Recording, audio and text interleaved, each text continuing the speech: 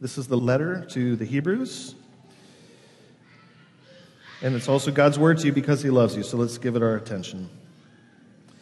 Therefore, since we are surrounded by so great a cloud of witnesses, let us also lay aside every weight and sin which clings so closely, and let us run with endurance the race that is set before us, looking to Jesus, the founder and perfecter of our faith, who for the joy that was set before him endured the cross, despising the shame, and is seated at the right hand of the throne of God.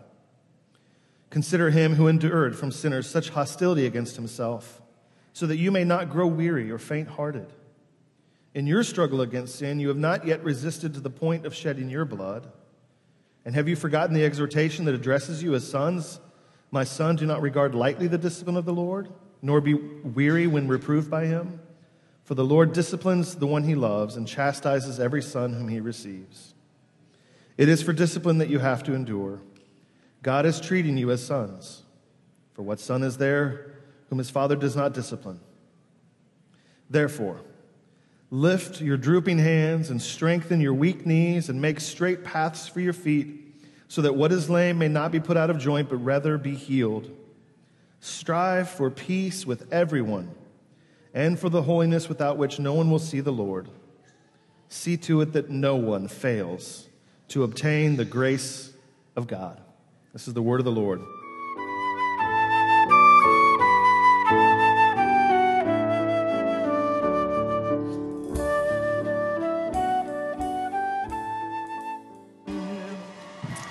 Amen. You may be seated. Man, I'm so excited to preach. The people are cheering for me on the sidewalk out there. This is great. If every Sunday I had such a crowd out there, outside, people just cheering for you. Yeah, thank you. Thank you. This is going to be a Brian Stedman length sermon. I'm even calling it a homily, so we're learning from one another. And I just want to start with a quick little thought of why it's important to pay attention to these words from God that he gives to all people because he loves them and wants to speak to them, and also why it's important to get together and to celebrate occasions like this on All Saints Sunday and with our community. And I think it's this.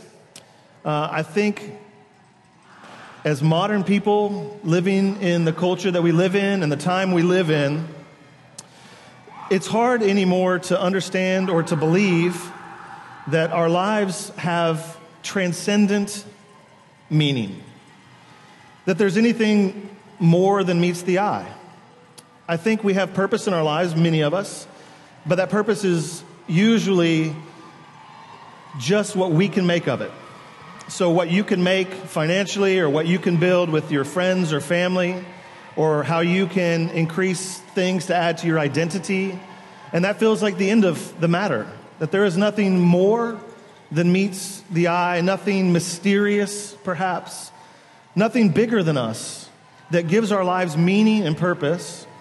And that leads to a sense of loneliness, a sense to, well, if I can find a few people to support me on my personal journey, great. But that's maybe the best that we can come up with. And there's not even any trust that those people will continue with you into your 20s, 30s, 40s, 50s, 60s, the end of your life, that they fall away and you find yourself ultimately alone. This is a challenge for us. The world and our experience in it can often feel like we're floating randomly upon a flood of inevitable processes like environmental decline or evolutionary survival of the fittest or dehumanizing economic processes and the never-ending entropy of human nature and human relationships. which seem to return to selfishness and war time and time again. There's nothing more than we can see or describe. No power greater than human beings. No agency other than ours. Now, if we're positive people, we might say, let's work. Let's have purpose. Let's do things like save the planet or end hunger, secure individual rights and liberties. But more and more, we're even unsure that we can make a difference. So mostly we distract ourselves with the pleasures of late consumer capitalism, tailored more and more to individual whim. And we often find ourselves hopeless and bored, a closed loop, nothing more than meets the eye. And so we find ourselves hopeless and bored. This letter was written to an early group of people who were marginalized and confused, and frankly, they were bored and growing disenchanted by their own faith.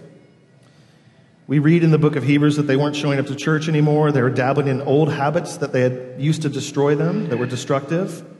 They were finding their experience of the world hopeless, and they begun to find this Christ that they had met, Jesus, boring. And what they needed to find again was their faith. Faith, this word that all of us use. We have faith, in all sorts of things. You have faith that you can cross the street when the light is right for you. We have faith and trust that things will be as they ought to be so that we'll be safe. The way that Hebrews describes faith in chapter 11, right before the part we read, is faith is the assurance of things that we hope for. It's the conviction of things that we actually can't see. By faith, we understand that the universe was created by the loving Word of God, so that what is seen was made out of things that are not visible, it says. Here, faith is not simply a trust fall. It's a unique gift that God gives to anybody who wants it, to believe that there is more than meets the eye, and that more than meets the eye, whether you want to call it a force or a person, Christians would understand it to be the Father, Son, and Holy Spirit, that there is this entity, this being, this essence, this living society, this God who made all things with love and is committed to renewing all things in love. And so faith returns us to the mystery and the meaning of the world and of our own lives. We learn by faith that we have a heavenly Father who is at play with us in our daily experience, who is walking with us and instructing us and paying attention to us and thinks that everything we do matters. We're on a path, this tells us, this path that leads somewhere. You wonder where your life is leading. According to faith, all of us are destined for God's final destination, what He is intending for the world and for all those who will join Him on the journey of faith is shalom, to remake all things, to make war go away, hatred go away, division, prejudice, isolation, loneliness, a lack of meaning, to get rid of all of those things and to put in their place love, fellowship, healing, prosperity, flourishing. This is what He has in store for us. And then life, in this context, if we understand it, is a sacred journey, a sacred destination, a pilgrimage, a race toward the finish line of God's shalom, His embrace of all things being made good and new again, then every step matters. When you pull a hamstring and your friend has to put you on their shoulder and carry you, that matters. It matters that we're in community. We find ourselves, all people that are journeying and working towards shalom by faith, are now together, racing, encouraging. And there's all these people who have died, all these people that we can't see, all these people around the world this morning worshiping who are cheering us on. It says we're surrounded by a great cloud of witnesses. And so let us throw off every weight and let us run with endurance the race that is set before us. Why? Because we know that Jesus has done the same thing. He endured all kinds of suffering. Why? It says for the joy that was set before Him. Jesus lived life with us. He suffered like us. He was rejected as we all have been. He hurt as we hurt. He cried as we cry. He experienced death as we all will. He endured the cross, and then he rose from the dead. And why did he do all these things? It says for the joy that was set before him. And that joy was not just being back in God's presence, not just experiencing shalom as an individual like one of us. That joy is to bring people with him, to run the race, to say, we've seen that it can be done, and now we have all these witnesses, and he runs with us, and we are his pride and joy. You are the trophy. You are the crown. You are what he gets because he ran the race to the finish. He delights in you, and so now he beckons you, keep coming. Let's go. Keep up this race of faith. And so as you go out this morning, I want you to enjoy and cheer people on, friends and strangers. Humanity of every stripe and size and age are running this race, and it's so beautiful and encouraging. And picture yourself running towards a Heavenly Father with wide open arms. Picture yourself running to Jesus, whether you know him well or not this morning, to trust and believe that God sent him to be the demonstration that God loves you, is on your side and is for you, and has made sure that you will never fall down so that you will fail ultimately, but you can keep running, that he has empowered you.